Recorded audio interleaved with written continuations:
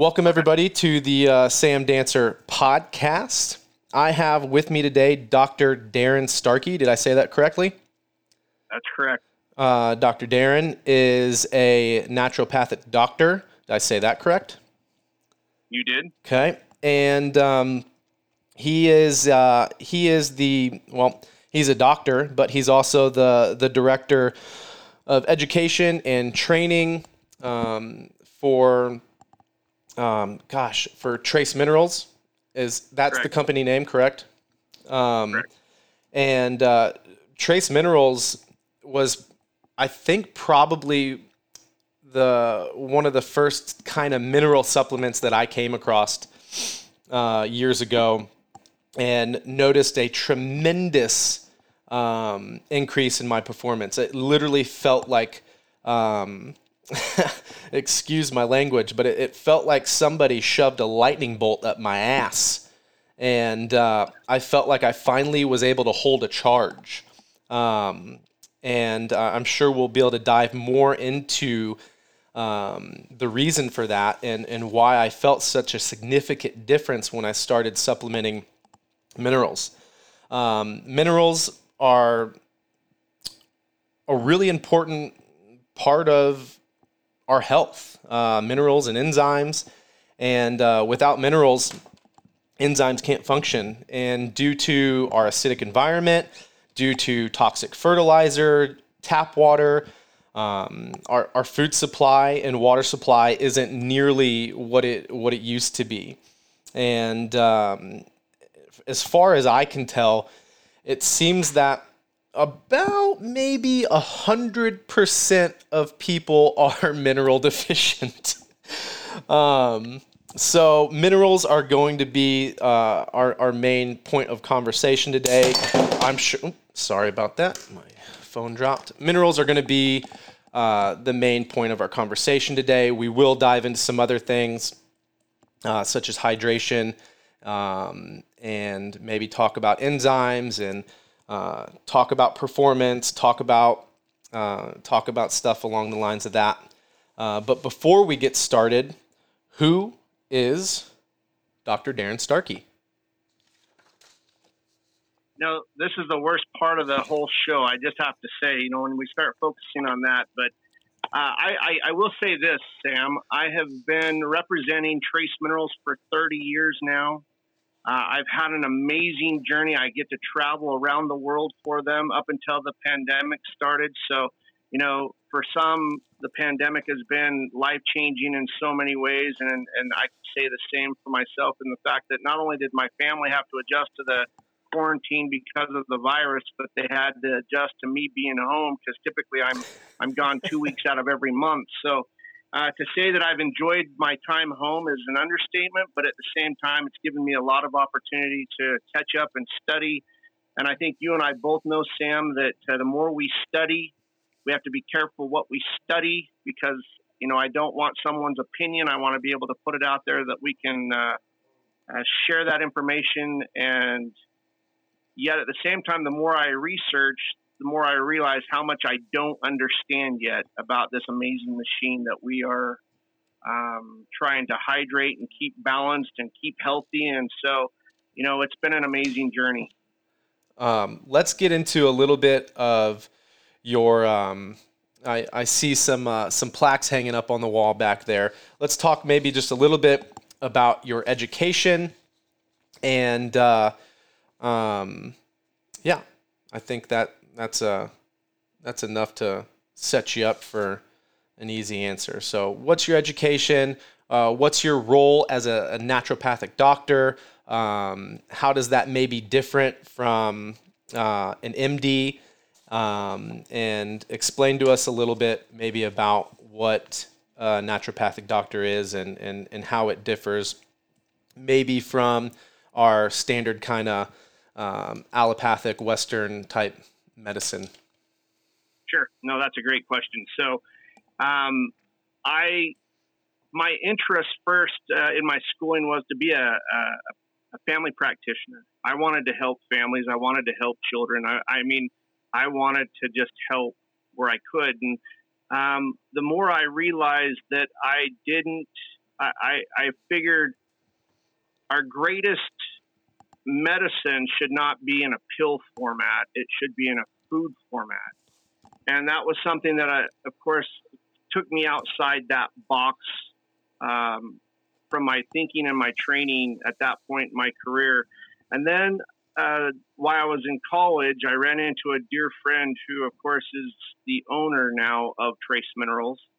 And he invited me on this journey to come and to experience the nutritional side of, and the supplemental aspect of nutrition. And that was my very first experience in the supplementation in the field of nutrition. But when I dove into it, Sam, it took me down a path that I never, I figured, again, I was set sailing as a medical physician. And then I started to realize that it's not about, and by no means I wouldn't call myself a purist, by the way. I truly believe that there is a place for westernized medicine in our society. I do. I've had some personal experiences that if I didn't have a medical physician and a surgeon to piece this body back together, I probably wouldn't be here, right? Mm-hmm. So that said, it took me down a path in which I started to investigate what, the different types of modalities in the nutritional field, and the naturopath seemed to be the broadest that would bring both physical and, the physical body and nutrition and, all to kind of sum it up. It put all of my interest in a box, and I was excited about that. And of course, it took me from that time. I got my degree back in 2000, and I've been on the same journey. Just to let you know, Sam, I find my greatest education coming from the consumers, the athletes themselves. I could read all I want in a book, and I can pull out all the research for you, but when it comes to the human body and repair and healing, and it's been the athlete and the consumer that's been my greatest educators. So even though I got a piece of paper that says that I'm a naturopathic physician, I still take note of some of the most intelligent, some of the brightest individuals I know, and they have become some of my greatest advocates, as well as some of we've passed this torch back and forth, because I love when they start sharing their personal life and health with me, and to me, that's my education. Very well put, and I'm glad that you brought up that you're not against. You're not against medicine by any means, and sometimes my tone can kind of come off that way. But I too, if I break my leg and I need some pins put in it, like I'm gonna go to the hospital for sure. And what I think, absolutely, what I gathered from what you were saying too is that you have a really integrated approach. And I think that's what's really missing in in Western medicine is that we're neglecting to look at the whole, and we're looking at little pieces. And there are emotional and mental and spiritual components to healing, and physical components to healing. And the physical, of course, is the last one to respond, right? And people don't like that. Oh, I know. And I think that's the hardest part of healing, is giving ourselves time. First, it comes from an emotional standpoint or a mental standpoint, that we have to be of the right mind to heal, right? We can't. I find that so often the case. Some of the greatest examples of healing to me are those individuals that have overcome cancer. And they teach me first about the mind over matter, right? They've always taught about, some of the most positive individuals I've ever been around and call friend are, survivors, cancer survivors, because they teach in such a way that, again, yes, it's a physical condition, but if you don't have the right frame of mind and you don't have the spiritual sense or, the emotional fortitude, it really doesn't matter what we do physically, because again, we're still going to find ourselves failing. Yeah, and we could even take a look at, the placebo studies too, and the profound effect that they have when an individual believes that they are, and it's simply that.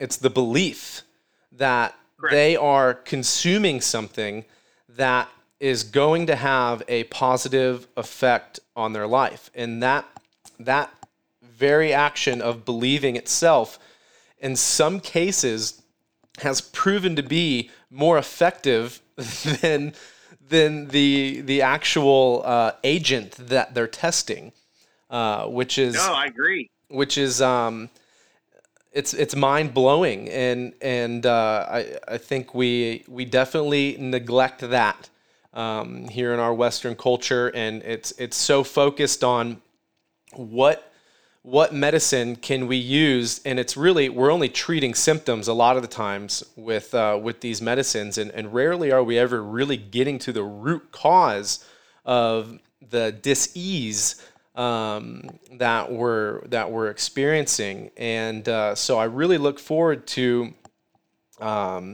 discussing with you what these solutions are to the root cause of a lot of our problems. And I would be willing to go out on a limb and say that minerals play a huge role in the solution to our root problems. And so let's dive into minerals. What are they, and why are they so important? And maybe give us some examples of some household names. I mean, I could even kind of tee that up for you. I think for the most part, people are pretty familiar with minerals such as like magnesium, which from my research plays a huge role in the body's ability to function correctly. Some other things that have been popping up a lot in my research too are things like copper and calcium and potassium and sodium and such. So let's talk a little bit about what are minerals and why they play such an important role in our being. No, that's a great point. So we have to understand first and foremost that every single living cell on the planet is in need of minerals. So again, whether we're talking plant life, animal life, human life, I mean, water, anything, everything takes place first at that mineral level. Now, what I find fascinating is that we have this mindset in our society today, Sam, that more is always better, right? If we work out more, we're going to get stronger, better, faster, whatever. But oftentimes the statement I love in nature is that less is always best. And I think the reason why that has ringed so true to me is that when we're talking about trace minerals, for instance, everybody knows, especially athletes, the macro minerals, the calcium, magnesium, potassium, sodium. They know how important those are to our health. But when we come at it from a trace mineral standpoint, we're talking infinitesimal. We're talking you physically can't see these elements with a human eye, right? They're in parts per million, parts per billion, and yet the role they play. Now, I love that definition that you gave your listening audience today of how you felt when you first started taking the trace mineral product. And I have to say that that's one of the very first of that magnitude that you've been able to come out and say, this is how I felt. And I've heard a lot of physical, changes or how these individuals have felt, but that one's a new one, Sam. I can put that on my list of first time as far as feeling that energy, that energy in body parts that again puts you back on the playing field or back in the arena of of being able to say, I can do this. So let me throw this thought out real quick, is that, again, we deal with macro minerals, and those are elements in the human body that we need in milligram format. Okay. And yet when we're talking trace, we're talking, again, minuteness when we start talking about parts per million. So we're talking about micrograms and nanograms, right? So we're talking so small. But in this case, I would say to you, Sam, to answer the question why you felt the way you did when you first got on the product, is that these trace minerals conduct electrical impulse in the body. They are the communicators. They are the cellular energy. And one of the things I like to point out, when's the last time, Sam, when's the last time you witnessed a human blood cell? Have you ever looked at a human blood cell? I can't say I have. I'm a little familiar with our cells and the mitochondria and right, kind of what that little powerhouse looks like, but you know what? I haven't gotten to take a great look at it. My eyes aren't that good. Exactly. I was just going to mention the fact that you couldn't do it with the human eye, and the only time we see blood is when it's in too much, it's in large amounts, and it's usually in a water basin or, on a cloth, right? Mm-hmm. It's not when we want to see blood. My point to this is that research states that, within that one blood cell, there are more components than there are stars that your eyes can see in the galaxy. Now, to me, that's a little overwhelming because, Sam, who is it that's responsible for feeding and hydrating every cell in the human body? We are.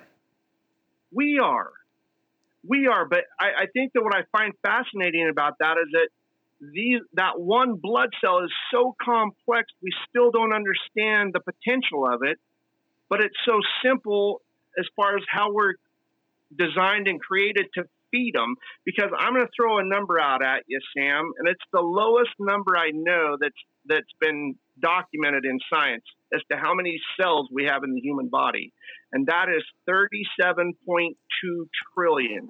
Now, I find it interesting that the 0.2 is billion, and I don't know if they just scraped that aside and said, we'll count that later.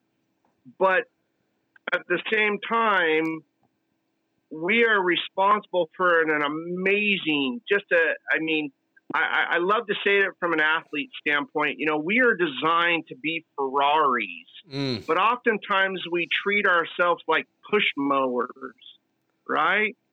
We push through our workouts, we push through our days, we push through, our activities, but it's not until we come to a crisis that we start asking the right questions. Because, Sam, you and I don't care if we're talking to, of course, all of our female athletes as well, we're all designed the same. We all have, just like you said, we all have that mitochondria in that cell, that powerhouse in every cell. But at the same time, it's how we're educated, how we're feeding it, how we're, taking care of it before, like, Sam, I think that, just from our past conversation, I know that you're in this business today because of your own personal health challenge. Mm-hmm. And because of what you are capable of doing with your own knowledge to get yourself back to where you are today, that I think that everybody on this, everybody listening today can probably shake their head and say, yep, that's me.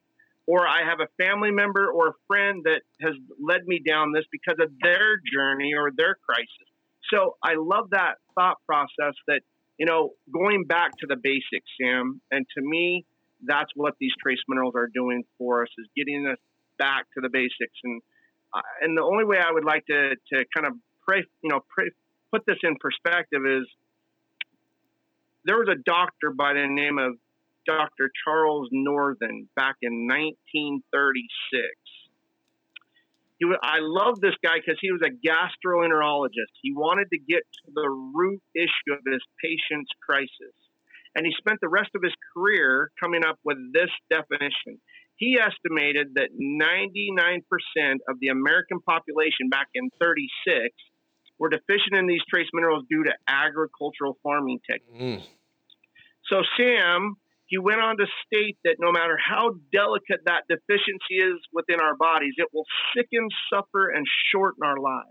Wow. And that without those trace minerals, those vitamins and macro minerals are basically useless to us. Now, if that information is true, Sam, and we were deficient, 85 years ago at that level, where are we today as a society? It's not good, man. I'm going to have these dates a little messed up, but I think you'll get the gist of it. It was something along the lines like maybe 50, 60, 70 years ago, well over 50% of people were growing their own food and cultivating their own food.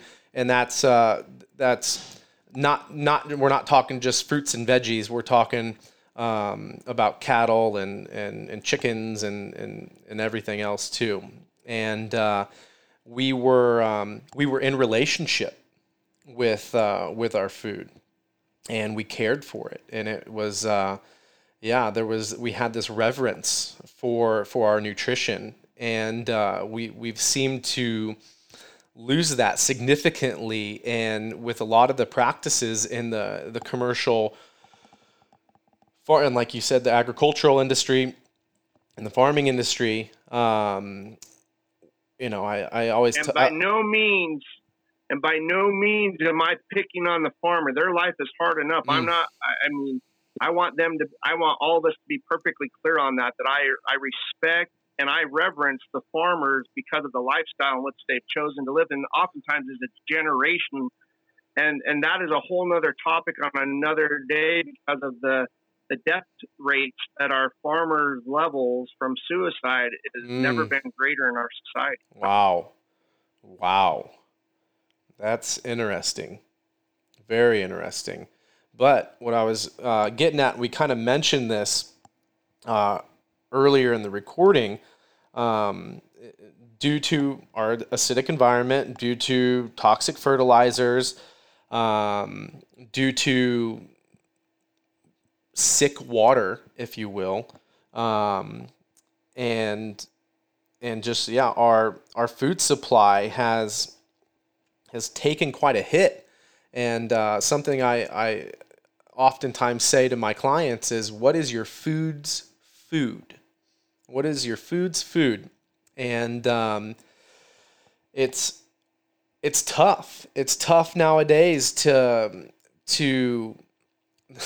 there's so much information out there, and we were talking about that earlier. Sometimes it's such a paradox, and it's such it's pretty much for anything that you're saying is the truth. There's 1,000 scientific medical articles that will tell you that that's not the case, but there's also 1,000 scientific articles and journals to say that whatever it is that you were saying is the truth. And it's not easy to navigate through all the BS to figure out what the true nature of reality is, especially in the day and age with the internet, where we can find anything to support our beliefs or our biases. But the truth of the matter is that our soil isn't what it used to be. Our water isn't what it used to be. And they are severely devoid of a lot of these really important macro and micro minerals. And that's I'm not saying that to give this feeling of impending doom that we're all screwed because of our agricultural system. I'm only bringing it up to bring awareness to it so that we can come up with creative solutions to be able to properly nurture ourselves and maybe make some subtle adjustments to our farming practices so that we can get back to a more regenerative state and nurture our people. So man, where shall we go next? I guess since we're kind of on the topic of our agricultural system and toxic fertilizers and tap water and stuff, let's maybe get into tap water. Okay. And I'm from the Midwest, so I'm any of my good friends listening to me would laugh at this, but I'm not a farm boy, but I'm not a city boy either. I got mad respect for all the farmers. I'm literally surrounded by farmland, and it's been I've been in close relationship to it my entire life, and so it's made me quite passionate about trying to find solutions to some of these problems. So let's start with the tap water. Why not tap? Why should we not be drinking tap water? I would say the majority of people here, I can only speak kind of to the Midwest. I've bounced around a little bit and lived in some other places, but it's pretty typical for people in my neck of the woods to drink from the well, to drink from the tap. Why might that not be our best choice when hydrating ourselves?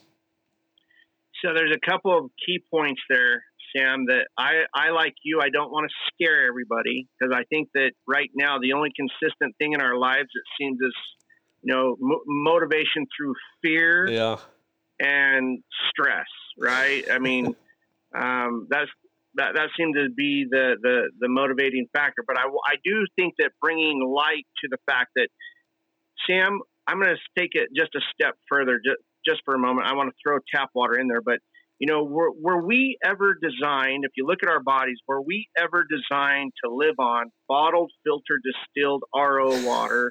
And of course, when it comes to tap water, now I'm much more pro to well water than I am, of course, city water or tap water. When I think tap water, I think city involved, water. But when you really stop, I love the fact that you were shaking your head and laughing at the same time, because we weren't designed to live on that type of water. When you say dead water, yes, it's the cleanest available, meaning we were designed to live on groundwater, spring water, creek water, river water. But I have to ask you, Sam, when's the last time you've been to your local creek? And did you have a desire to dip a cup when you were there and start drinking and say, there's my minerals for the day? Well, joke's going to be on you. Because, like I mentioned to you, I'm a big water nerd. I grew up in the water industry through my father, who, if he was still around today, we'd probably have some discussions about some of his practices. But he too was very passionate about water, and he was bottling water from a spring here locally. And he was one of the first people to. So he's basically the pioneer of bottled water. Which my argument to him would be, Dad, I think you're in a business of producing plastic bottles, and would maybe bust his chops up a little bit about that. But nonetheless, he was incredibly passionate about trying to restore our water to its most natural state. And like I had mentioned earlier, and I'd probably say because of kind of the Industrial Revolution and such, that our water, even naturally from a spring today, isn't quite what it was hundreds of years ago. Correct. So, but to answer your question, even though still today I do not go to the spring to fill up my water jugs, and honestly, nor do I think that is even the best solution because of our soil and things like that. But I think very few people are are going to springs to fill up their water jugs, even though there's great websites out there like findaspring.com where you can find any spring that's near you to where you can go fill up. But again, like I said, I think that could be still a little problematic when we're looking at water quality. And you mentioned, where the distillation processes, the RO systems, all these wild filters. I have a pretty intense water filtration system at my house, and I think the goal of that is to try our best to restore water back to its natural state as well as we can. And just so people are familiar with something like a reverse osmosis system, which does a awesome job at removing pretty much everything from the water, including important minerals. So when you're drinking just plain RO water, that, from my research, that could be maybe just as problematic as drinking, and there's probably a great argument against this, but drinking water devoid of all its minerals could be just as problematic as drinking water with chemicals. But I absolutely agree with you on that. I think that going to a local spring, unless you're having it tested, I think that there could be a lot of, again, we're scared to death of our environment. We're scared to death of the things around us. But at the same time, I think that by emphasizing why we're here today is that we have to supplement, we have to put back, we have to, and that's coming from our own, our own research, our own studies, our own, our taking care of how we're feeling, versus the fact that, like you said, from a tap standpoint, we have no idea. Well, we should, because for those that are drinking out of the tap, they have absolutely every right to ask their city to provide an analytical analysis of what's in that water. And therefore you can make a judgment call on why or why not, why we should or we should not be drinking it, right? Because no matter where I travel in this nation, I test all these waters, and it is amazing to me how many waters out there, Sam, right now, just from the tap, are so acidic that, they have no idea, that it was. They just assumed that, it was good for them. So at the same time, I love your dad. I'm sorry to hear of your loss, but I love his passion and the fact that going back to I'm not saying to those that, of course, distill or have these amazing, some of these water filters today, Sam, they, the common single family or just a single parent can't even touch the cost of what some of these filter systems cost to put in their homes. But so what do we do? I would say, yeah, exactly. So what I would say is that I take the waters that you feel most comfortable with, that, just like you said, distilled or RO are fantastic to remove all the contaminants, because that's why we're doing it. We feel comfortable because they're clean. But I would say to you, take that, that our flagship product that we're best known. And I don't want to sound like an infomercial here, Sam. I just don't. What I want to sound like is an educator that's concerned about our individuals' well-beings, from our child to our most intense athlete. But knowing how to remineralize that water that you trust is key, because I think that there's some wonderful research out there that says that if you're drinking distilled water, for a short period of time, from a cleansing standpoint, it's very effective. But to reestablish and balance those storage bays, think about this for just a minute, Sam.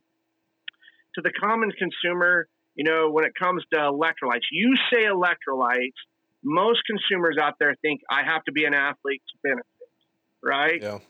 I want to say that for those athletes that do have family members that have that notion that, I can't take my electrolytes because I'm not going to the gym every day, or I'm not, but I would say to them that, just by living and breathing daily, since the day you were born, Sam, since the day we left our mother's womb, we lose about 2.5 to 3 cups of body fluid just through respiration and perspiration, urination and defecation. And of course, that time of the month for those women of age during that time of their life, they have a monthly cycle that just absolutely pilfers these minerals from their system on a daily basis.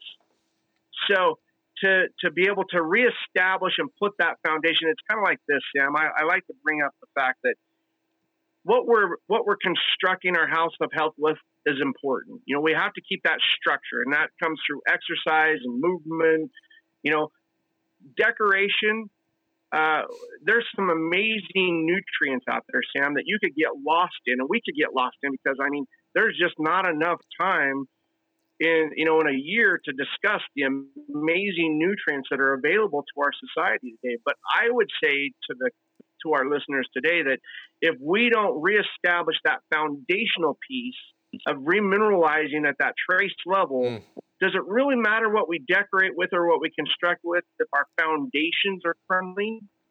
And it seems as though as a society, and you can go to any nonprofit organization dealing with dis-ease today in our society, Sam, and it's breathtaking as to what we say is normal for our society today, and that's not normal. No, it is absolutely not, and we tend to get stuck in that too, and just like, well, it's normal, so everybody else is experiencing it, so I guess it's okay. And it's I think we're both here to argue that it is not okay. And so what to speak a little bit on what you're discussing and remineralizing our water, for the longest time, what I was doing was going to fill up 5-gallon jugs at a RO water station.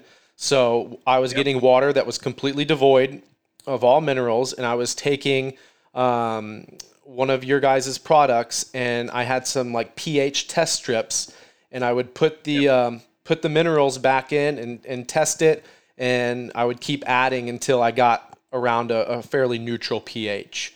Is that a pretty good solution to our water crisis? I think that is, my greatest passion right now, Sam, is teaching a single parent how to remineralize themselves as well as their growing family, because when it comes to, water is the simplest way to do it, because when you start talking about organic food, that's a whole nother market and marketing to our general society that I think is a disgrace to our intelligence. But to be able to put that concentrated trace mineral product in the hands of those athletes or non-athlete alike, and being able to reestablish that water to what they feel most comfortable with. And what I would say to you, Sam, is for those individuals, they're making health promoting decisions with their taste buds, right? And if and because you've been on this product, the number one problem with this product is the taste, right? If you put too much into your water, you're going to taste it. Well, I like to address it from this perspective. The concept we've always been raised with, an apple a day that kept the doctor away. It's not what the apple tastes like, because I know of no apple eater that takes a bite of an apple and say, well, that's disgusting, but I know it's healthy for me, so I'm going to keep eating. What I mean by that is that by putting those minerals back into your taste preference at that level that that you can tolerate, that to me is perfection, because you can give it to the most finicky individual in your family and they should never know it's in their water. Yeah. Or in that fact, we can put it into our protein shakes, into our smoothies, into our energy drinks.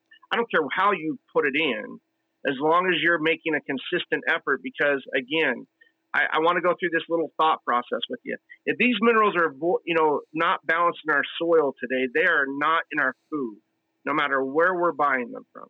If they're not in our food, they're not in our body. And if you go to the doctor, they call that a deficiency. Mm-hmm. If we don't resolve that deficiency, and in often cases immediately, we call that dysfunction or dis-ease. And it's not until we hear that word that we start making the proper changes to our lifestyles, right? Mm-hmm.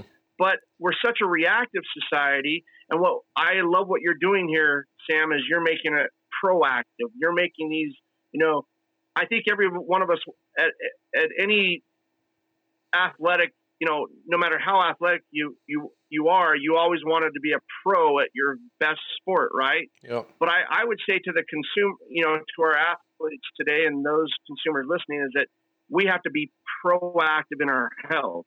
There's the professional right there. You are a professional for your body.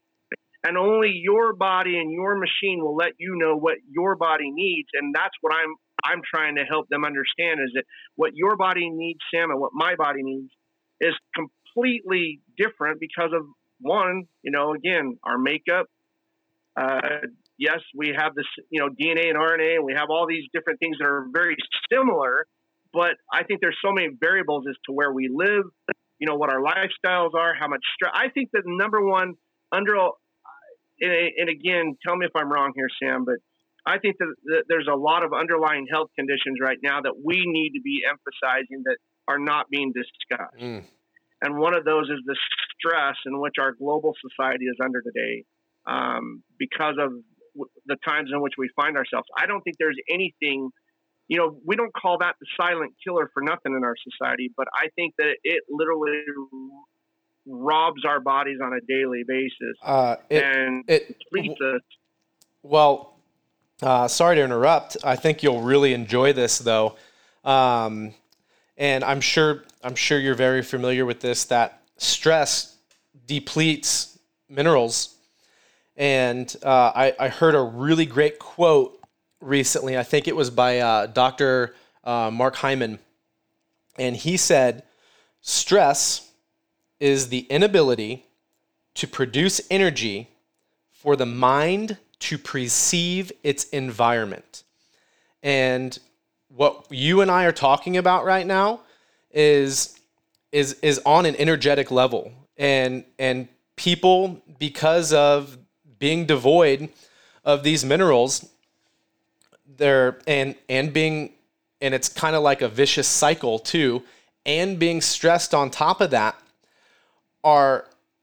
everything is so chaotic in their body and in their mind that they have a difficult time reacting in a graceful manner to their environment.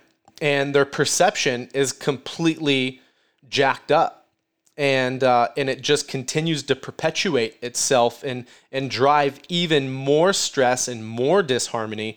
But I thought you would really, really like that quote, because I think it goes along really well with our conversation, which is about energy production and the reduction of stress. Yeah. I think that dehydration, Sam, constipation, lack of movement, lack of sleep, of course, emphasizes that incredible stress levels. I think that right there, my friend, is that vicious cycle that our athletes can be stuck in, that will rob them of their ability to heal, their ability to think clearly, to think, again, just that, what you said, bring back that normalcy. Because I get that question every single day. What's normal going to be in the future? Well, I think that normal begins, one, between our ears, and two, because of what our knowledge is to protect us from what we've been discussing. And it starts at the basics. Yeah. Gosh. It's kind of heavy unpacking a lot of this stuff, man. And we keep reiterating this, that we're not discussing these things to make people afraid, but to more make people aware, so that we can assist in our entire global culture waking up to the reality of this, so that we can start prescribing ourselves with actual solutions to get to a place where we're truly optimized. And on that note too, when you're sick or when you've been feeling bad, maybe I have, this might not be a great analogy, but it rings true for me. I wasn't a big drinker in college, but when I turned 21, I went on a little drinking spree for a good year and a half or 2 years. And me and the boys, dude, we'd drink pretty frequently, and we could just drink day after day after day, and we're fine with it. Now, at a point in my life where I rarely drink, I'll have one beer, and I will feel awful the next day. And when you're in this constantly stressed state, or this diseased state, dysfunctional state, sometimes you forget, and or you might not really remember or have ever felt what it's like to really feel good. And so when people are and it happened to me too recently, back in 2018, I was some of the fittest I had ever been in my life. And I was basing my wellness off of my fitness. And I wasn't well. And I was tired all the time. I was achy. I needed tons of naps. I was kind of cranky, and me and my wife weren't getting along well, but I was fit. And you kind of get stuck sometimes in that cycle, and you forget what it even feels like to feel good. And we have to start getting people on board with some of these practices so that they can open their eyes to the degree of which they were designed to feel, which is good. I love that you see the body as a Ferrari, because I'm constantly talking about how I treat my body. And I treat it like a race car.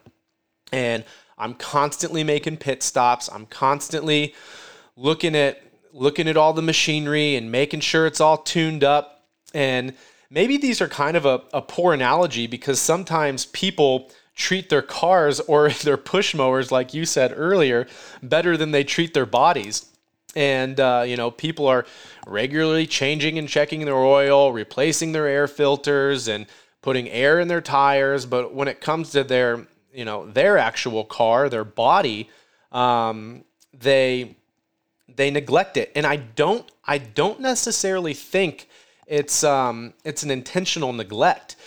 We just don't have the systems in place where, when was the last, like, there's nothing in grade school, there's nothing in high school. We're really doing a piss poor job at educating people on how to properly care for their race car. But when it comes to our vehicles, we have all these, it's really well known, and for the most part, I would say pretty much most people know that you got to put gas in your car for combustion to happen. You're going to need some coolant to keep the engine cool. You're going to have to, you can't be driving around with flat tires. And people seem to get it pretty well when it comes to our vehicles, but when it comes to our bodies, I know you get this, like, people act clueless. And I do believe that deep down that there is an intuition, a natural knowing when it comes to, I guess, knowing better. Like, if I were to ask somebody, what healthy food looks like, if I just compared two foods, that they would be able to pick what one is better. Like, if I held up a McDonald's cheeseburger and fries next to a sweet potato and a sirloin steak, there's no doubt in my mind that 100% of the people would get the answer to that question right, and know that, all right, that sirloin and that sweet potato are a healthier option than the McDonald's. So although I'm kind of defending a little bit the people who do not have the awareness, understanding, and knowledge to be able to keep up and maintain their equipment so that they can feel good. I do believe that deep down we all have this understanding with what it is that we need to be doing to properly care for our bodies. But I probably lean more towards the side of, I think culturally we're doing a really piss poor job at providing people with the necessary education to be able to age in a healthy way and feel good and be optimized and to truly know how good it is that we were designed to feel. Would you agree with that? Oh, absolutely. Absolutely.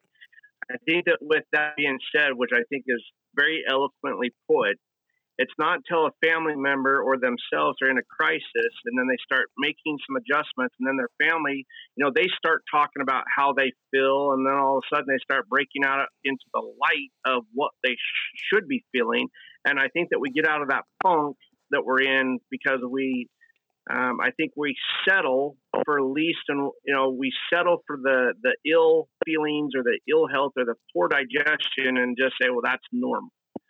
But I think there's so much more. And, that's the one thing about Trace, Sam, that I love is that we make so many options for the common consumer and for our athletes to be able to adjust accordingly to what their preferences are, whether that be in a tablet, or a liquid, a powder, an effervescent. I don't care how. We are constantly trying to find that delivery system so that they can find that happy medium in their life, that they can make some adjustments. And it doesn't have to be overnight. It can be, something slow and, consistent. But at the same time, if you don't move, and again, we keep talking about that. We're not here to scare. We're just here to hopefully motivate. Today is a great day to make just a change. And that might mean drinking more water today. It's that basic. And when we start doing that and we start remineralizing, because now we have the knowledge to be able to do that, we start putting these pieces of these puzzles together. And it's like, once we fill in that puzzle, we start seeing the big picture. It's easier to take the next step because we start, now we're not only do we feel good, but now we're emotionally involved. That's key.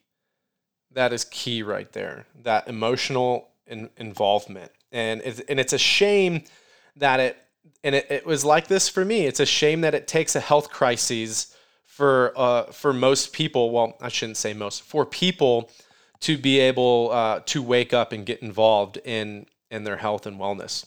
So we've talked about. Go ahead. I think that the number that I failed to mention before, just to put it in perspective when it comes to hydration or dehydration in our society, Sam, when you see a number of 70, they estimate that 75% of our society is chronically dehydrated. I would say that's a pandemic that no one's talking about.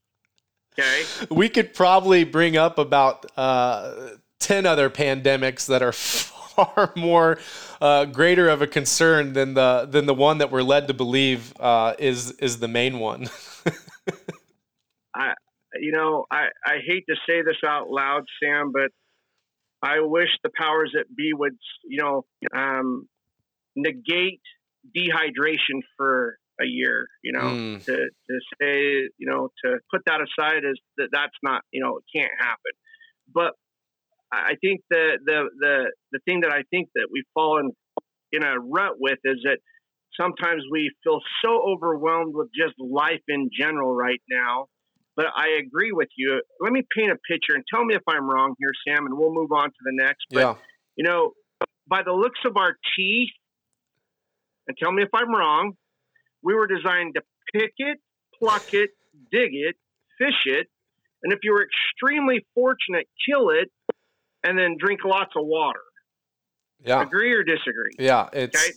So let me simplify that. That's a raw fruit, vegetable, nuts, seeds, green, legume type diet with a little portion of protein and a lot of water. Okay. And yes, there's some there's some diets out there that would oppose that. And I'm not talking diet. I'm just talking the way that it appears our bodies are designed. Yeah. Okay.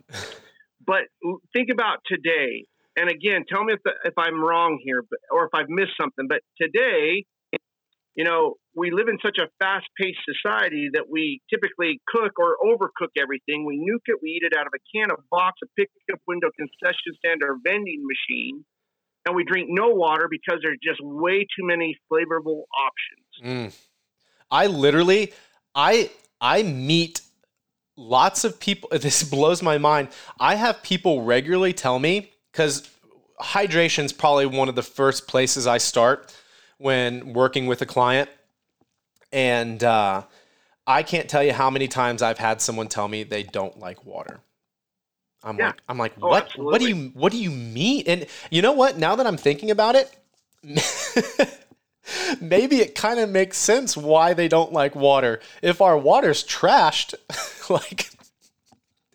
so I guess I should start kind of giving them the benefit of the doubt when they say that they don't like water. I should be like, well, fair enough. The water's crap. So that's probably why you don't like it. But I don't think that's the problem. They've gotten themselves into a place in life where, and again, going back to the what stress is the inability to produce energy for the mind to be able to perceive its environment.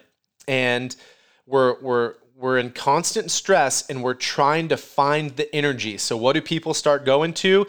The coffees, the Mountain Dews, the caffeinated beverages, the 5-hour energies, and alcohol yep. to try to calm that down. And remember, that alcohol, my friend, is think about it. That's when we start consuming it. And by no means, again, I love, your story is very common, but typically it's amazing that we even survived college, right? Yeah. Okay. But that alcohol is a diuretic. It literally opens up and flushes the system. We urinate, twice, if not. And again, there's a lot of numbers that are figurative there, but let's say even twice as much when we're drinking alcohol versus when we're drinking water. So there's with the medication use in our society today, there's another one that pulls our electrolytes from us.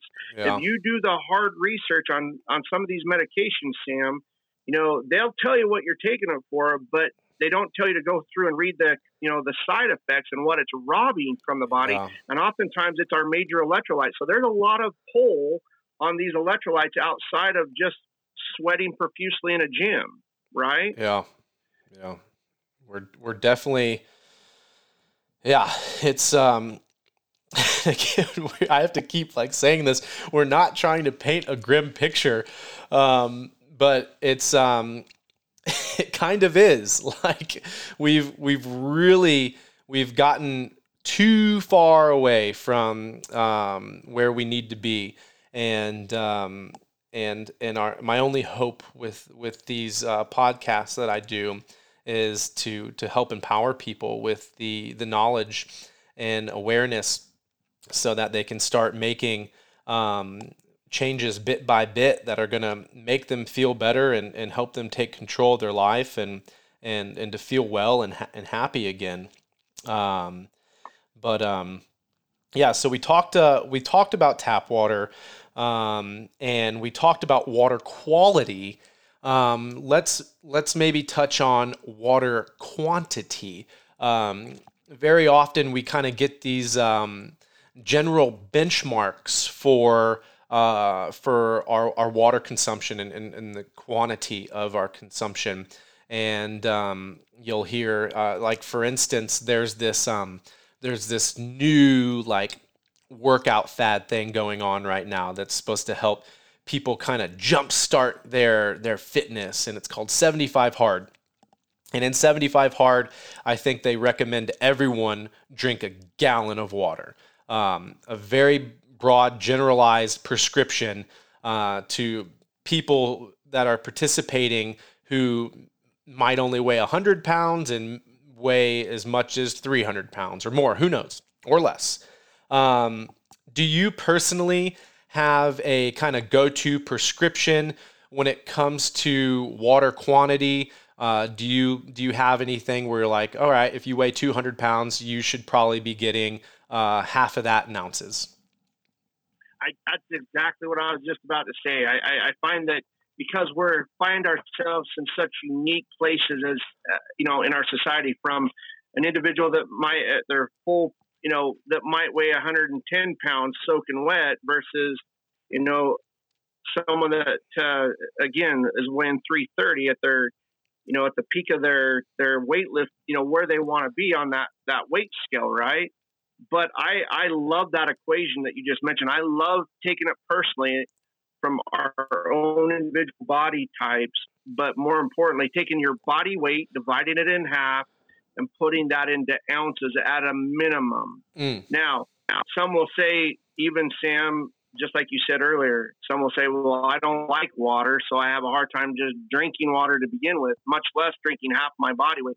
I'm not saying start there, but let's work up to that point, because, I hear a lot of excuses. Like, I hear probably the number one excuse: if I drink that much, I'm going to be up all night long.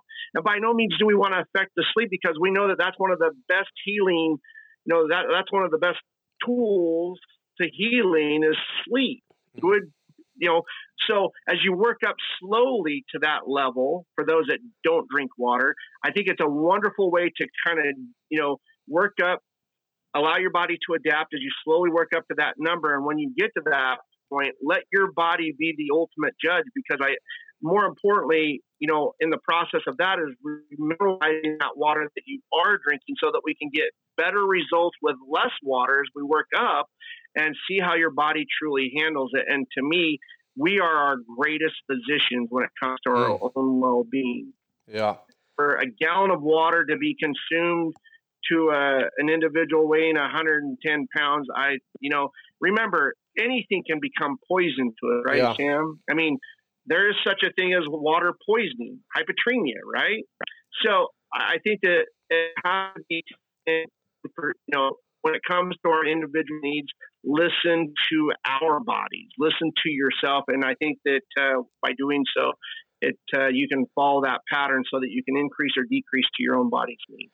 Yeah. And a point I'd like to make that I've found helpful, a lot of times when I make water prescriptions to people, I do get that response like, oh my gosh, if I drink that much water, I'm going to be up all night. And I've found that a lot of times people will binge drink their water. And what I mean by that is they won't be drinking enough fluids throughout the day. They get to the end of the night, they see that they're 20, 30, 40, 50 ounces short.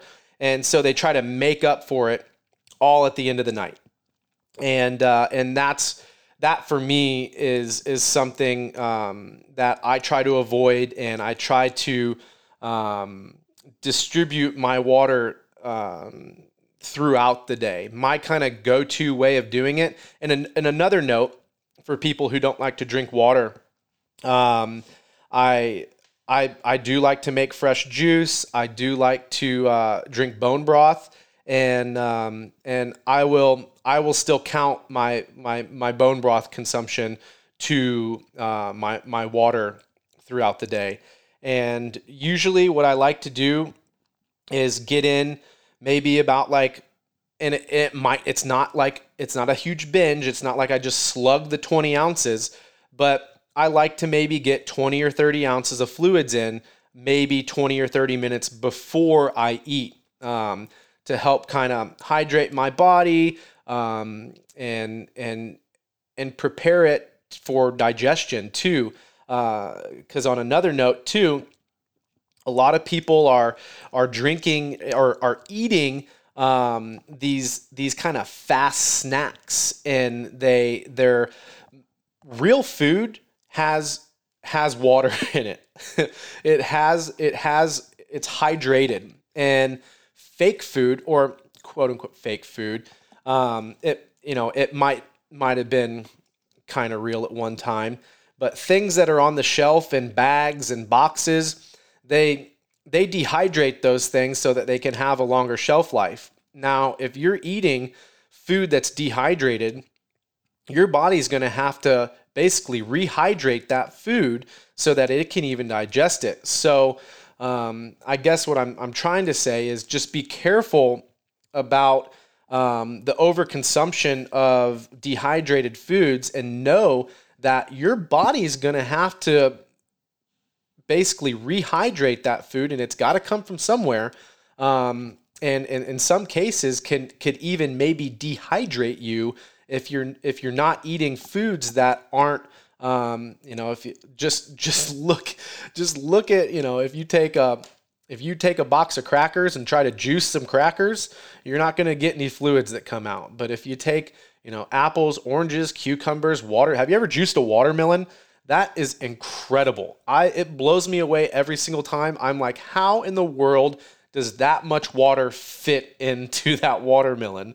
But real food has fluids in it, and the I call it fake food. The foods that are sitting on the shelves, they're all dehydrated, or like protein powders is another one. That is and supplement powders and all these different powders that athletes are taking. Like, you need to take in account that those foods, those supplements are going to have to get rehydrated to be digested and assimilated, and they're going to have to get their fluids from somewhere. So make sure you're putting enough in the tank beforehand so it doesn't rob you. So that's why I like to consume my fluids, like I said, about 20 or 30 minutes. Usually once I start like preparing my food and cooking it is when I'm like consuming my water. And I'm not a big fan of drinking my water while I'm eating, with the thought that could potentially be diluting some of my stomach acids, and could maybe cause some could maybe cause just a little distress in my gut, and not be able to digest foods at the rate that I would like to, and they end up sitting there and longer than I would like for them to. So that's kind of my approach. Drink my fluids, drink my bone broth, drink whatever it is that I'm consuming while I'm prepping my food. So then once my food is prepped, hot and ready to eat, I've already been hydrated, and my body's prepared to go to work to digest and assimilate all those nutrients. Cool. So we got to talk about water quality. We got to talk about water quantity. We got to talk about macro and micro minerals and the importance of them in regards to producing energy and holding a charge. And so I guess maybe another point that I'd like to make, and it goes kind of along the lines of with when you're sick or you don't feel well, you kind of just get used to that, and it feels normal to you and you feel okay. But by training my body, and at this point I am advocating that everybody move and train their body to some degree, because it's through that you can get feedback with what you need to be supplying yourself with. And no joke, I've tested this so many times, and doctor, my mile time is my mile time. How many pull-ups I can do is how many pull-ups I can do. I've been doing this stuff long enough that I very rarely have personal records that I'm attaining. Every once in a while, I'll get better at something, but for the most part, I'm pretty much at where I'm at.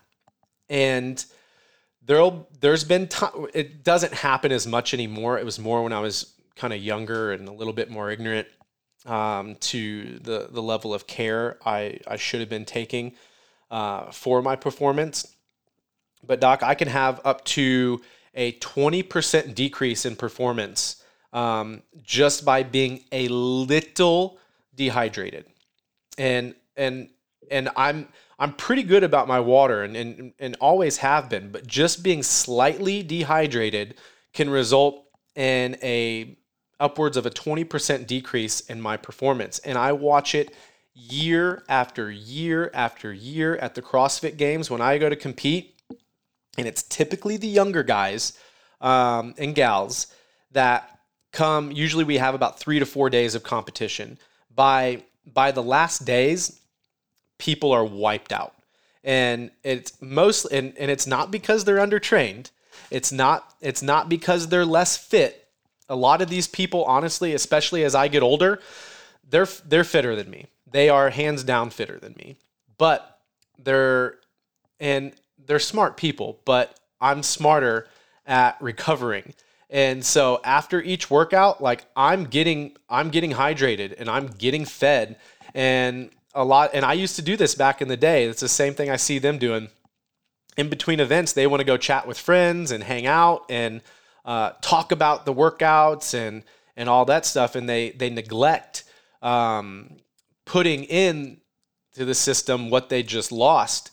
And so by day 3, they got nothing left. And I don't care how good of an athlete you are. I don't care how fit you are. I don't care how big your willpower is. If you're dehydrated and you're underfed, you're not going to perform. And the reason I bring this up is because it doesn't matter if you're an athlete. It doesn't. You could be a mom. You could be an accountant. You could be whatever. And I want people to take that into their lifestyles too, and know that it's not just a physical output thing. And like I'm having, yes, maybe a 20% decrease in my physical output, but that can very easily be translated to a lot of other things. And my wife and I, we've figured it out too. Like whenever we start getting cranky and like our relationship isn't as harmonious as what we would like it to be, we know that we're probably dehydrated or underfed. And it's like we laugh about it now. And now we know if like we start getting cranky with each other, it's like, okay, yeah, we gotta go get some fluids and get some food in the tank soon so that we can be a little bit more graceful with our approach to one another. So just wanted to share that real quick. I think that with that being said, Sam, I mean, you know, there's a lot of relationships that are strained right now, and it's sad that we don't identify that as a part of the strain because of what we're facing with. Yeah. Faced with today. But, you know, as an athlete, and especially as an aging, you know, consumer, our aging athletes, like you said, we can't rely on that thirst response because we lose that thirst response as we get older. And even if we respond to that thirst response, that if we hydrate to resolve that thirst response, we're only recovering by, 50%.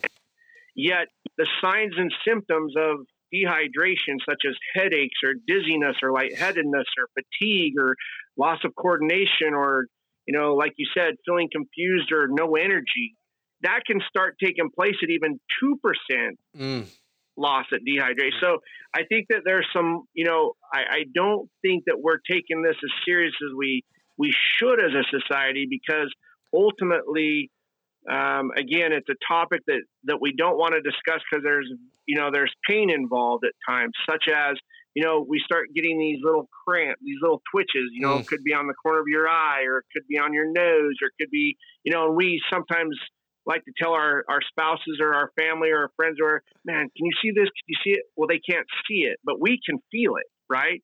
So those are those warning indicators that I think our bodies give us amazing warning responses before it ever goes into a full-fledged cramp. Because anybody that's had, especially right now in our society, I think that, again, because of the amount of stress we're under, amount of, we're going to the gym to work out to relieve our stress, but at the same time, it's adding more physical stress on top of it to, with what we're facing and challenges that we're facing in the office or at home or, quarantine, going stir crazy.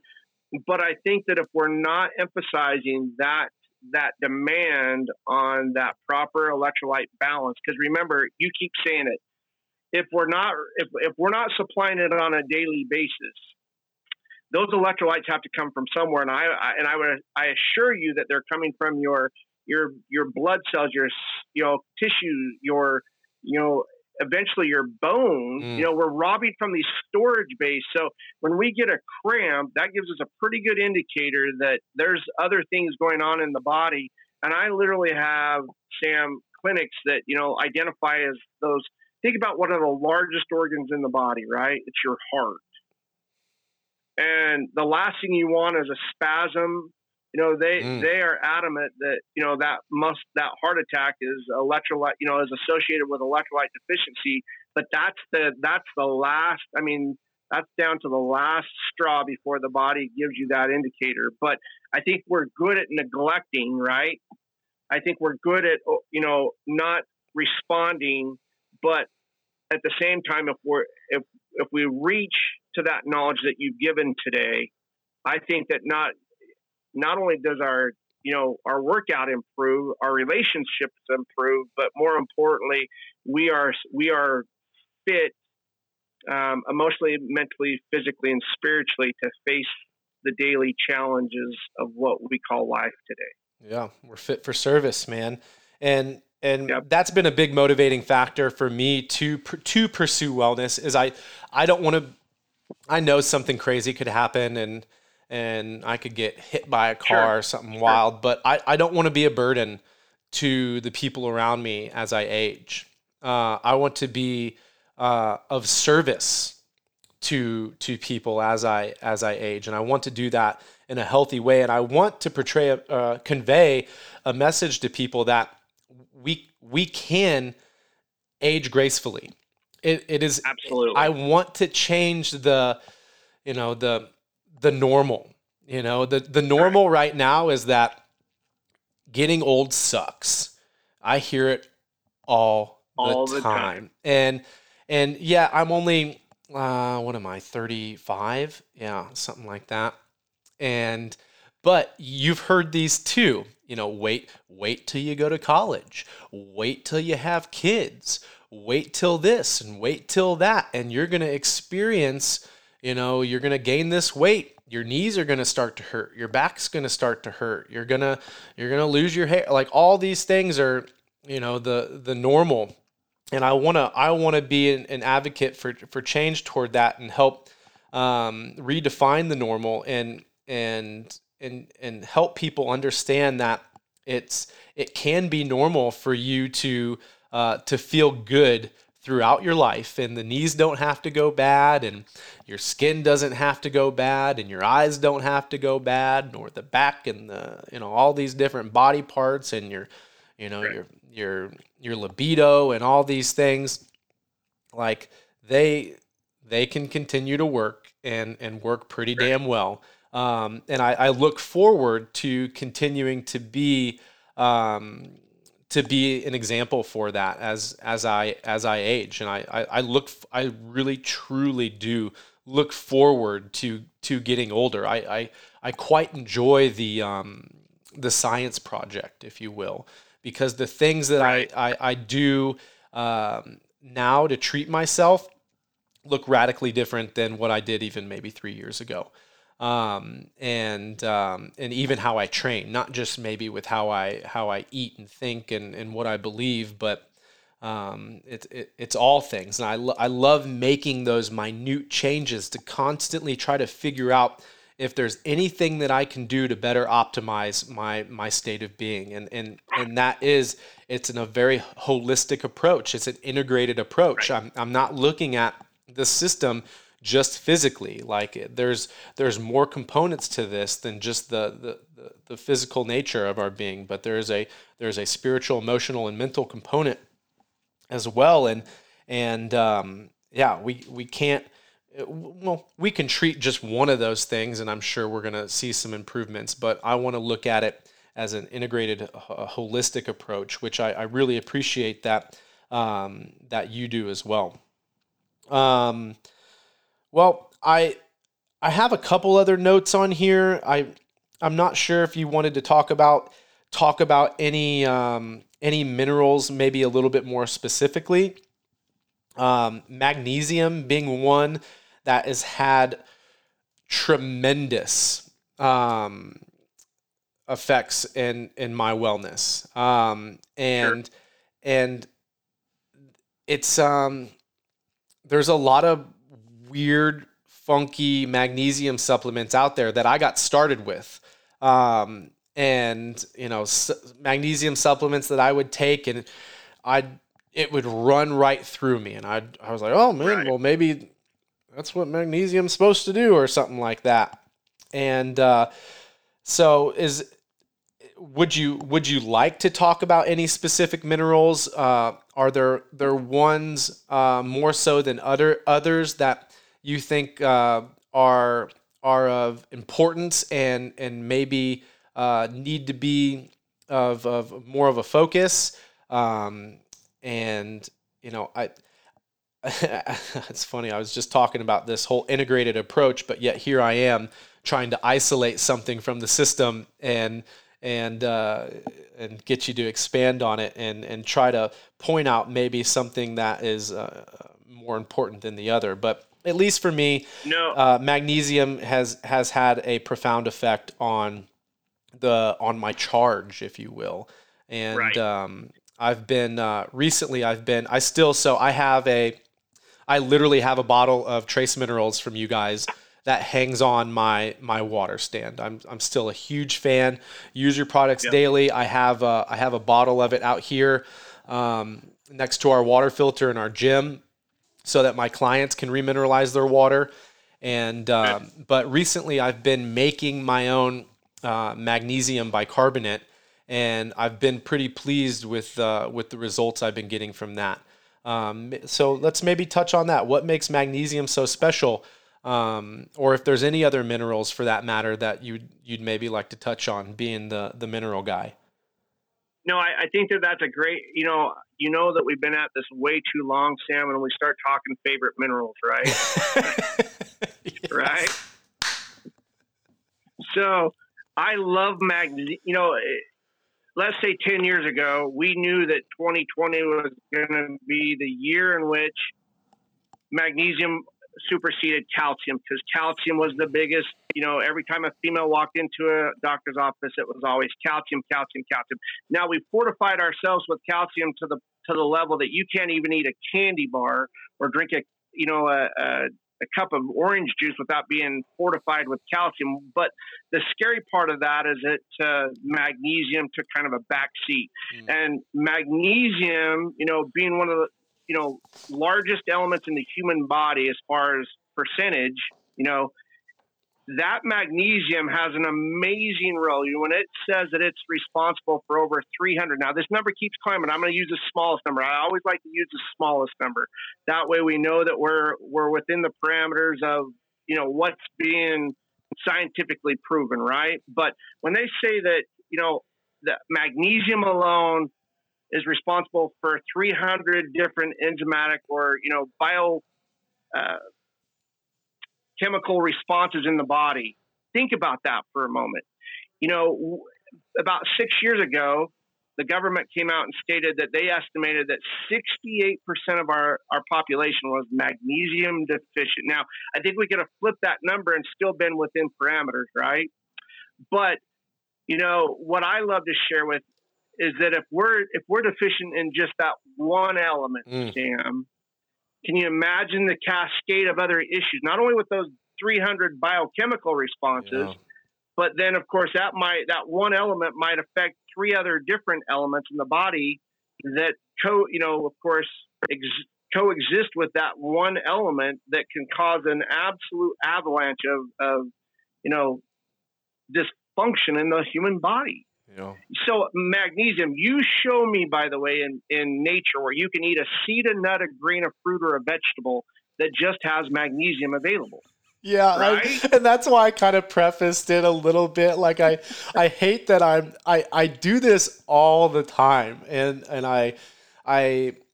there's nothing, like you're getting at too right now. Nothing functions alone in nature. Right. Everything's got these other cofactors and work synergistically with other minerals. So I do apologize for isolating it. But I think that's what we do as a society. We hear the next. So right now, Sam, we can't keep zinc in stock, right? Because everybody's take in vitamin D, vitamin C, and zinc because that's what they're. But I would say to you again, zinc. Zinc is an amazing, amazing element. Zinc is one of those very few elements that act like a vitamin to us, and proper balance in the body. And the fact that it's, an antioxidant, it works like a vitamin. But I would say to you and to our listeners out there to dig a little bit deeper, because what's fascinating to me, Sam, is that, everybody right now is concerned about losing their sense of smell and taste because that's one of those symptoms, right? Yeah. But here's the scary part of that is that, to me, because of the knowledge that we have available, if we read it and research it, but who takes the time to go research zinc until this very moment in time, right? Because we're in a crisis. But if you research it, what you discover is that zinc is one of those first elements, kind of like a bouncer to the body. You know how bouncers work, right? Yeah. It's the first to attack when there's if you crack the skin. Zinc is one of the first elements that are sent to help to battle and heal. Well, guess what? It's also one of those elements that, of course, is the first to attack stress. So if we're prolonged stress and we're not feeding the body and we're not, as we've discussed we're not doing our part. What's the interesting fact of zinc is that the side effect of zinc is that it loses of taste and smell because of zinc deficiency. Yeah, I hear no one's. You broke up a little bit right there, and typically I'd let it just roll on, but you said something along the lines of with taste and smell in regards to zinc. Yeah, so if we're not balanced with zinc in the body, if we're void or of course, we one of the side effects has a very similar characteristic that we're scared of right now, and that is, if we lose our sense of taste or smell, that can also be associated to zinc deficiency in the body. And so with all this. This is interesting. I'm really digging this right now because I do know that one of the first things to get depleted when we're stressed is magnesium. Does zinc work in a similar fashion? They're the two that come. They're like the two bouncers that come to the rescue. So I'm going to ask you this. So here's what's fascinating to me is that when we look at magnesium deficiency, we have to go to the root cause. Do you know where the richest source of magnesium stored in the human body, Sam? I don't. In the heart. And I would say that the number one killer right now associated to death in our society in America, the number one killer is what? Cardiovascular disease. Heart disease. Yeah. Cardio, it's all vascular, focused. Yet magnesium that's one of the richest sources of magnesium in the human body. Yet, do you know where the richest source of zinc is found in the human body? I do not. And what's interesting about this is that we can live without. I mean, Sam, we've seen these amazing athletes that do extraordinary things without their limbs, right? Yeah. We see these amazing patriots come back without limbs and without, eyesight and without things that, we look at them and go, they encourage us to keep, to me, they discourage any type of excuse from doing anything when I see these amazing individuals, right? But we cannot live without our equilibrium. It's impossible. If you can't sit up or if you can't stand up and you can't, one of the richest sources of zinc in the human body is found within the inner ear. So oftentimes when we feel, right now vertigo is on the rise, right? Well, again, we have to stop for a minute and look at let's not focus on you said it earlier. I think Western medicine focuses on symptoms instead of going to the root cause. And by no means am I pointing fingers at our physicians. That's just their educational system, right?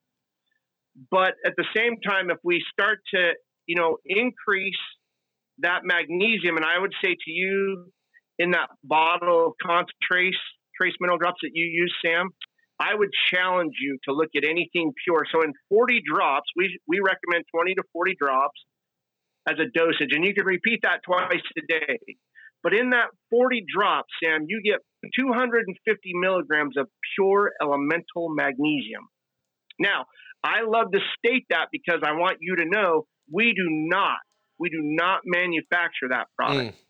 We harvest it. And I love to state that, Sam, because when men and women scientists involve their hands in something that Mother Nature's supposed to provide for us naturally, we usually screw it up. Yep. Okay? But the reason why I like to point out that piece of knowledge is that we do not manufacture it. We harvest it. And not only do you have that pure form of magnesium, but you have that properly balanced of chloride and that full spectrum of trace minerals that literally play a role in every aspect of our health. We just aren't scientifically sound enough or sophisticated enough to understand why they're there. I'm going to throw one thought out at you because I know you'll like this. Do you know where the richest source of gold is found in the human body? And gold is a trace element, okay? Now, we like gold in our society to hang around our neck or put on our fingers or put on our front, teeth. We like to see it, right? But the naturally occurring balance of gold, you know where it's found? I'm gonna actually play your game right now. So we had magnesium in the heart, we had zinc in the ears, and I'm gonna say gold in the eyes. Okay, so you probably heard this from your favorite grandmother or your favorite aunt for most of your life, because I know you're a good man. And that is, Sam, you have a heart of gold. Guess what? There's another element that's found in that heart, in that one of the largest muscles in the body. And I truly believe the reason why it's there, Sam, and science still has yet to figure it out its full potential. But I would say to you that the knowledge that we have, if we research it, is that it's a fantastic conductor, right? And it's an alkaline element, an alkaloid element. So in other words, it helps that pH balance as well, helping that balance in the heart as well as conducting. So my point to all that is that we have a lot of there's a lot of elements that are still considered contaminants in the body when in fact we just don't understand why they're there yet as a science. So to me, we've got a long ways to go to understand the full potential of what these elements do within the human frame. Wow. So this is a tad off topic, and we we don't have to dive deep into this. I feel kind of compelled to say something. I love a good conspiracy theory. I really a good what? Conspiracy theory. Okay. I love looking into all this stuff. I try not to do it too much because again, theory. But in theory, based off of what you've said, you could drive someone into having certain symptoms of, say, loss of smell or taste if you kept them in a perpetual state of stress and fear. And I think I might even kind of leave it at that. And that just the nature of being in chronic stress, you're going to be depleting your magnesium, you're going to be depleting your zinc, I would imagine, among other things. And these things have symptoms that come along with them, such as maybe losing your taste or smell. And it's interesting to me during this whole, and I'm not recording this video, but there's some quotes in the air during this pandemic, which seems to be a health-related crisis. But very rarely, I don't actually, if ever, I don't think I've seen any major news outlets or anything, or any major publishers giving us practical solutions to fortifying our health. And so, everyone kind of has this parroted, repetitive thing that it's about health. But I think if it would be about health, then they would actually be sharing some tips and tricks with us with how to stay healthy. And I find it quite interesting that it just seems to be this continual cycle of fear mongering, which is, it's just going to drive people into more chronic stress and potentially even create symptoms that they're looking for. I find it all kind of interesting. It's been a weird year, and it makes me raise an eyebrow sometimes as to what the nature of this pandemic reality is all about. And because I think if it was about our health, then I feel like somebody would be coming out at a very influential level, on a high up level, and discussing with us practical solutions to say protecting ourselves, or like I said, fortifying ourselves, nurturing ourselves, whatever word we want to quantify our health with, or anything like that. So, like I said, we don't have to dive deep into that. I just find it, based off of what you were kind of saying, really interesting that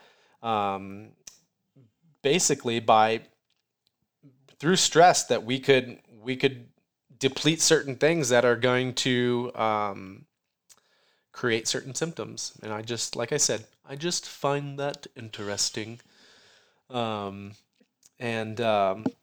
Yeah, so get off of that now. And I think that, go ahead. I think that ultimately the only thing that we can control is the one looking back in the mirror, right? And I think that, as much as, because you and I both, Sam, we've been bombarded with conspiracy. I mean, we hear, I hear every day these individuals that are just, they're tired, they're sick and tired of being sick and tired. They want to move on. They want to flip the page. They want to go to the new chapter. And the only thing that we can control right now is, again, the one looking back in the mirror. And I would say that with the amount of stress globally, I mean, I have never, and I have tremendous friends around the world, I have never experienced this, in the past 30 years. And that's all I have to draw from, Sam, is my experience, is that I have never experienced such an effort to create such a global sustaining stress, that I think that ultimately some of the greatest fears that I personally have that are not being discussed, not by the media or social, our social media, is that the choices being made and lives being lost from their own hand. And to me, that is a crime against our society. Yeah, of course. I definitely agree with you, man. Yeah, that's kind of heavy. And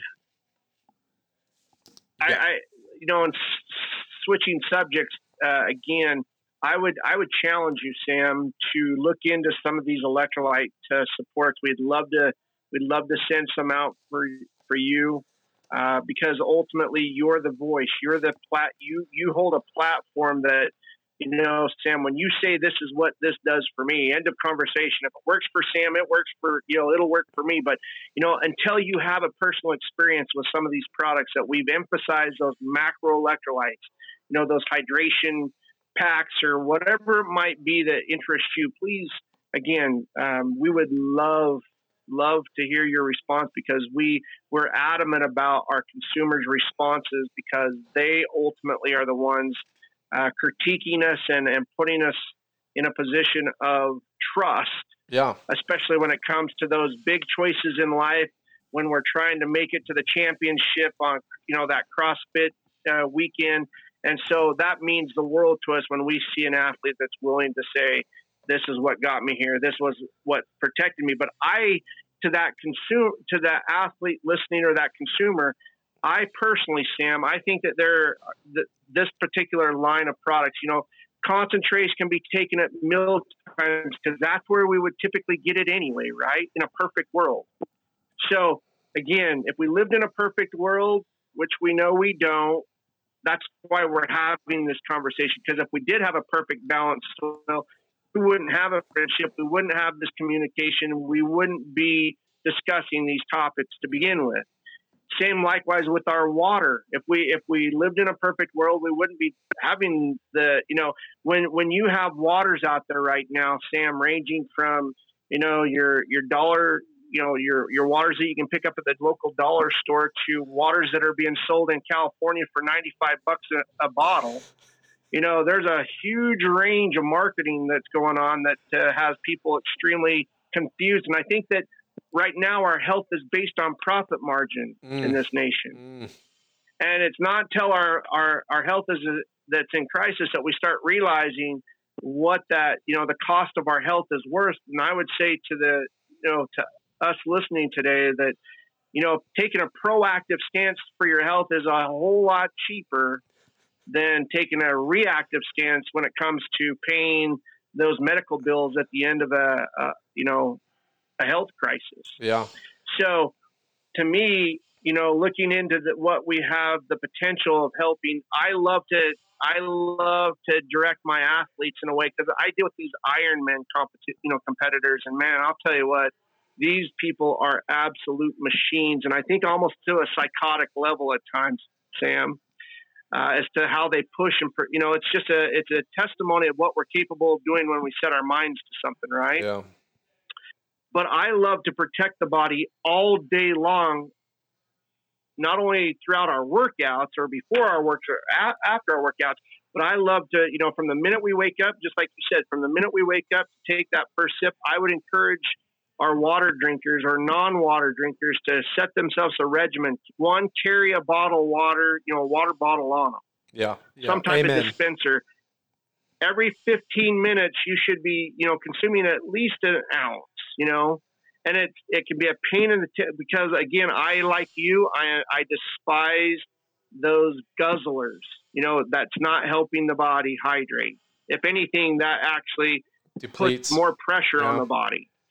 So I like to precurse these athletes in a way that, every 15 minutes be at least focused on an ounce. I like that. And it takes time to create that, again, it's creating a habit, right? Yeah, like you're going to have a tough time doing that if you're not carrying a water bottle around with you. So just like you said, that's might be where you start, is build the habit of just carrying a water bottle around with you. And for anyone who's ever done that before, for me, it took losing maybe 5 water bottles before I had the real habit ingrained to where, my water bottle went everywhere with me. I knew where it was, right.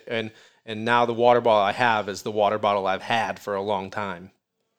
Right. And it's interesting that you say that, is that it usually takes an athlete buying their own water bottle to take care of that water bottle as to where it's at. Because if it's just given to you and it's just a piece of equipment that you just throw into your gym bag, it's not going to do it. It's not, again, we know in the concept of competition, if you lose, if you quit using it, you lose it, right?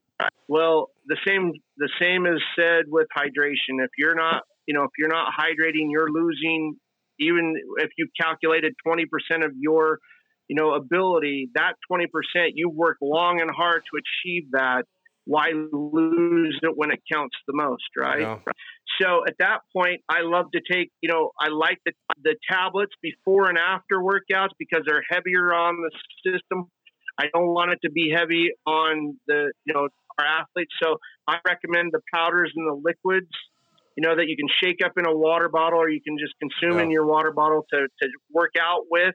And that way you never leave yourself void of that balance, because again, it just takes that 2% and it can put you right back to where you started. And that, like you said earlier, is that if we're designed and formulated to be Ferraris, let's maximize that. Let's truly experience, I went to Vegas. This is a total side note, Sam, but I went to Vegas with our sales team, and we went and drove. They've got this race course there that you can rent these cars that, and I'm not I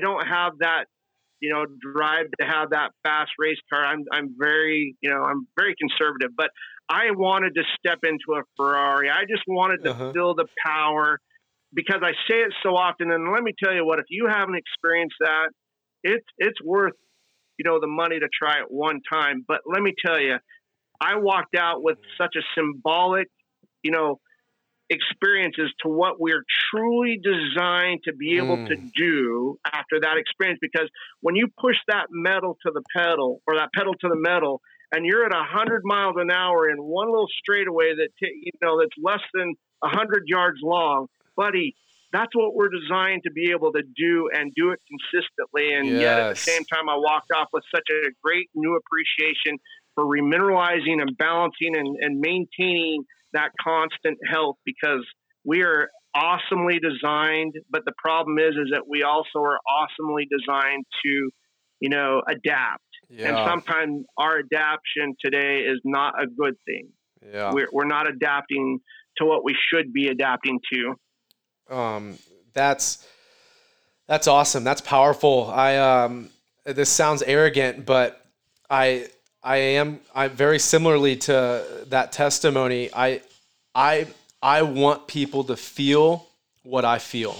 I want people to know what it's like to, and I'm touching on that in a number, again, emotionally, physically, spiritually, all these things.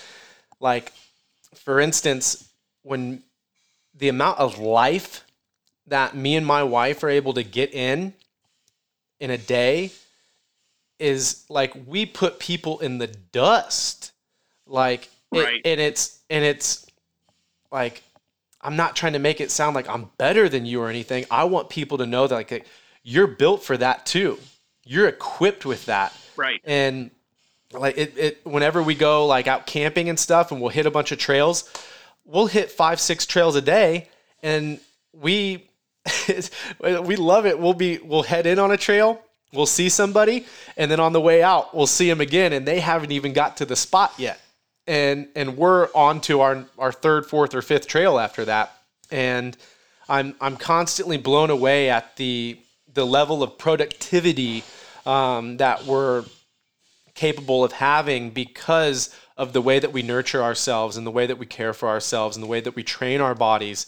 And even if I wasn't competing professionally, I would still be doing these things because I see how much it's brought to my life. And or just like, we moved our house this week. We're renovating a new place, and it's just like, when I load a truck up compared to like someone who's not in great shape, it's like, just don't even help. Don't, just get out of here. Right. Just get out of my way. Like, I'm going to be able to get way more work in than you. And that's like, that's a really good feeling. And I don't say that arrogantly and egotistically. I say that to let everyone know. And you don't have to be a professional athlete. Like I said, even if I wasn't competing, I would still be doing a lot of these practices because of how rich it makes my life, and how much life I'm able to live because I have the endurance, and how much like I'm able to endure because of my endurance, and I'm able to gracefully handle what most would consider maybe something bad or unfortunate, and I'm able to respond in it in a way that it's not stressful to me. I'm sure Right. I'm getting bouts of stress, but the preparedness that I have allows me to walk through that and not be demolished, and not need and not have to get sick, which is what used to kind of happen to me when I was younger, right? You go, and then your body's like, yo, we're going to do something about this. You got the flu. You got a cold. You're going to lay in bed for the next 3 days because you weren't able to properly nurture yourself and you were underprepared for this activity. So I love the level of preparedness, general preparedness that I have received through my training, through my nutrition, through my mindset, my beliefs, that it allows me to live so much more life. My wife and I always talk about it. We're like, we feel like we've been married for 30 years. We've only been married for like 7 or 8 years, just because we've done so much. We get so much in, and we would not be able to do that in a healthy way if we were undertrained, if we were underfed, if we were underslept, if we were underhydrated.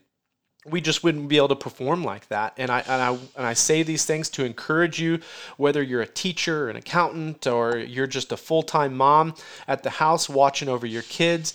Know that by getting adequate amount of sleep, by getting enough fluids, by making sure your fluids have minerals in them, and making sure that you're nurturing yourself with good nutrition, and not just quality nutrition, but enough nutrition, enough energy to be able to support your activities, it's going to add a tremendous amount to your life. You're going to be a much more productive, much happier, much healthier, and you're not going to have these huge swings. I see these huge swings in a lot of people, and I'm talking about, it's kind of the mood swings, where it's very inconsistent, and it doesn't take much to rock people and to put them into a bad mood.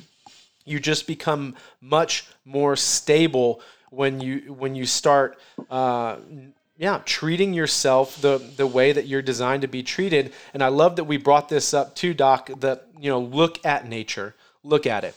Like it doesn't, where in nature can we find, just magnesium? Where and nature's got it pretty well figured out, and ultimately it comes down to our relationship with nature, and yeah. So I've had a blast having this conversation with you. I think we're definitely gonna have to do something like this again. This has actually been one of my longest recordings, and I could, if it wasn't for me having to go home and pick my wife up, I'd probably stick around here a little bit longer. You mentioned that you have some slides and stuff that you'll be able to do with us next time. I will talk with my audio and video guy and make sure that I'm a little bit more prepared, and I'll get you booked for another discussion, and hopefully through those PowerPoints that you got too, we can help present something to our listeners in a way that is a little bit easier to digest, and like you were talking about earlier, do it in a really simple way, so that we can give people practical solutions to being fit for service. Perfect. I would again encourage you to go to those demos that we've done, that we make available on our website, Okay. Sam, so that you could see the visual responses and help, that will next time help, the concept seeing is believing. We can bring that to light with these minerals. Oh, beautiful. Doc, is there anything else that you would like to share? Is there anywhere that you would like to direct people to? Any last words that you'd like to share before we depart? No, Sam, thank you for the opportunity to be with you, to be on this platform with you, for the passion that you have. Hey, I'm all in on. I'm one of your biggest fans. You just don't know it yet, but I'll promote and help where I can, because you and I are on the same page. Today is a fantastic day to start with making sure that, if nothing else, that you've learned from us today is just make sure that you start drinking your water like you should, and it'll make a huge difference in your overall well-being. So, thanks again for the opportunity. Yep. Put a couple drops of concentrates in that water too while you're at it. And just for the listeners, again, to remind them about where they can find concentrates. You could, if you go to Trace, I think it's Trace Mineral Research. TraceMinerals.com. TraceMinerals.com. So we actually reduced that so that it's not quite so lengthy, right? Yeah. So we're trying to simplify. So TraceMinerals.com, and you can see the information there on those products that we discussed today. And I do. I'm not paid to do this. I've just come to know these guys over the years by purchasing their products, and still to this day, I am a customer of theirs. But I fully endorse it, and I've noticed a tremendous amount of benefits from adding electrolytes to my fluids. It's definitely, and we're talking about a very low barrier of entry here too. You're looking at, $5, $10, $15 products that are going to last you months. So, correct. We're not trying to sell you some snake oil that's going to run out after 2 weeks, and you're going to have to keep buying it for the rest of your life. And for gym owners too, like I said, I have a little bottle, or the big bottle of the Trace Mineral drops that I keep out at our water filter station, so that my clients can fill up and stay properly mineralized. So if you're a gym owner, a really simple, cheap solution that adds a tremendous value to your services. So, and even if you're not an athlete and you just want to start feeling better and taking control of the optimization process and of your wellness, of your health and wellness, get you some drops, man. It's a water, and remineralizing your water is a really easy place to start that may very well have, in my opinion, the most notable and most profound effects in your well-being. So I know it can be sometimes overwhelming to do all this stuff with your food and all these supplements and changing your lifestyle around so that you're sleeping X amount of hours and you're getting to the gym. Like, don't worry about all that. Start small, start simple, get you some filtered water, add you some minerals to it. And I think that may very well be the ticket to giving you the energy to make the next step towards your on your health and wellness journey. So thanks again, Doc. I really appreciate you being here. I'll be in touch with you via email to reschedule a visit so we can help deliver some visual representations of what we've chatted about today. And just thanks for your time. You're amazing, and it was really a pleasure getting to sit with you today. So take care, bud. Okay, thank you, Sam.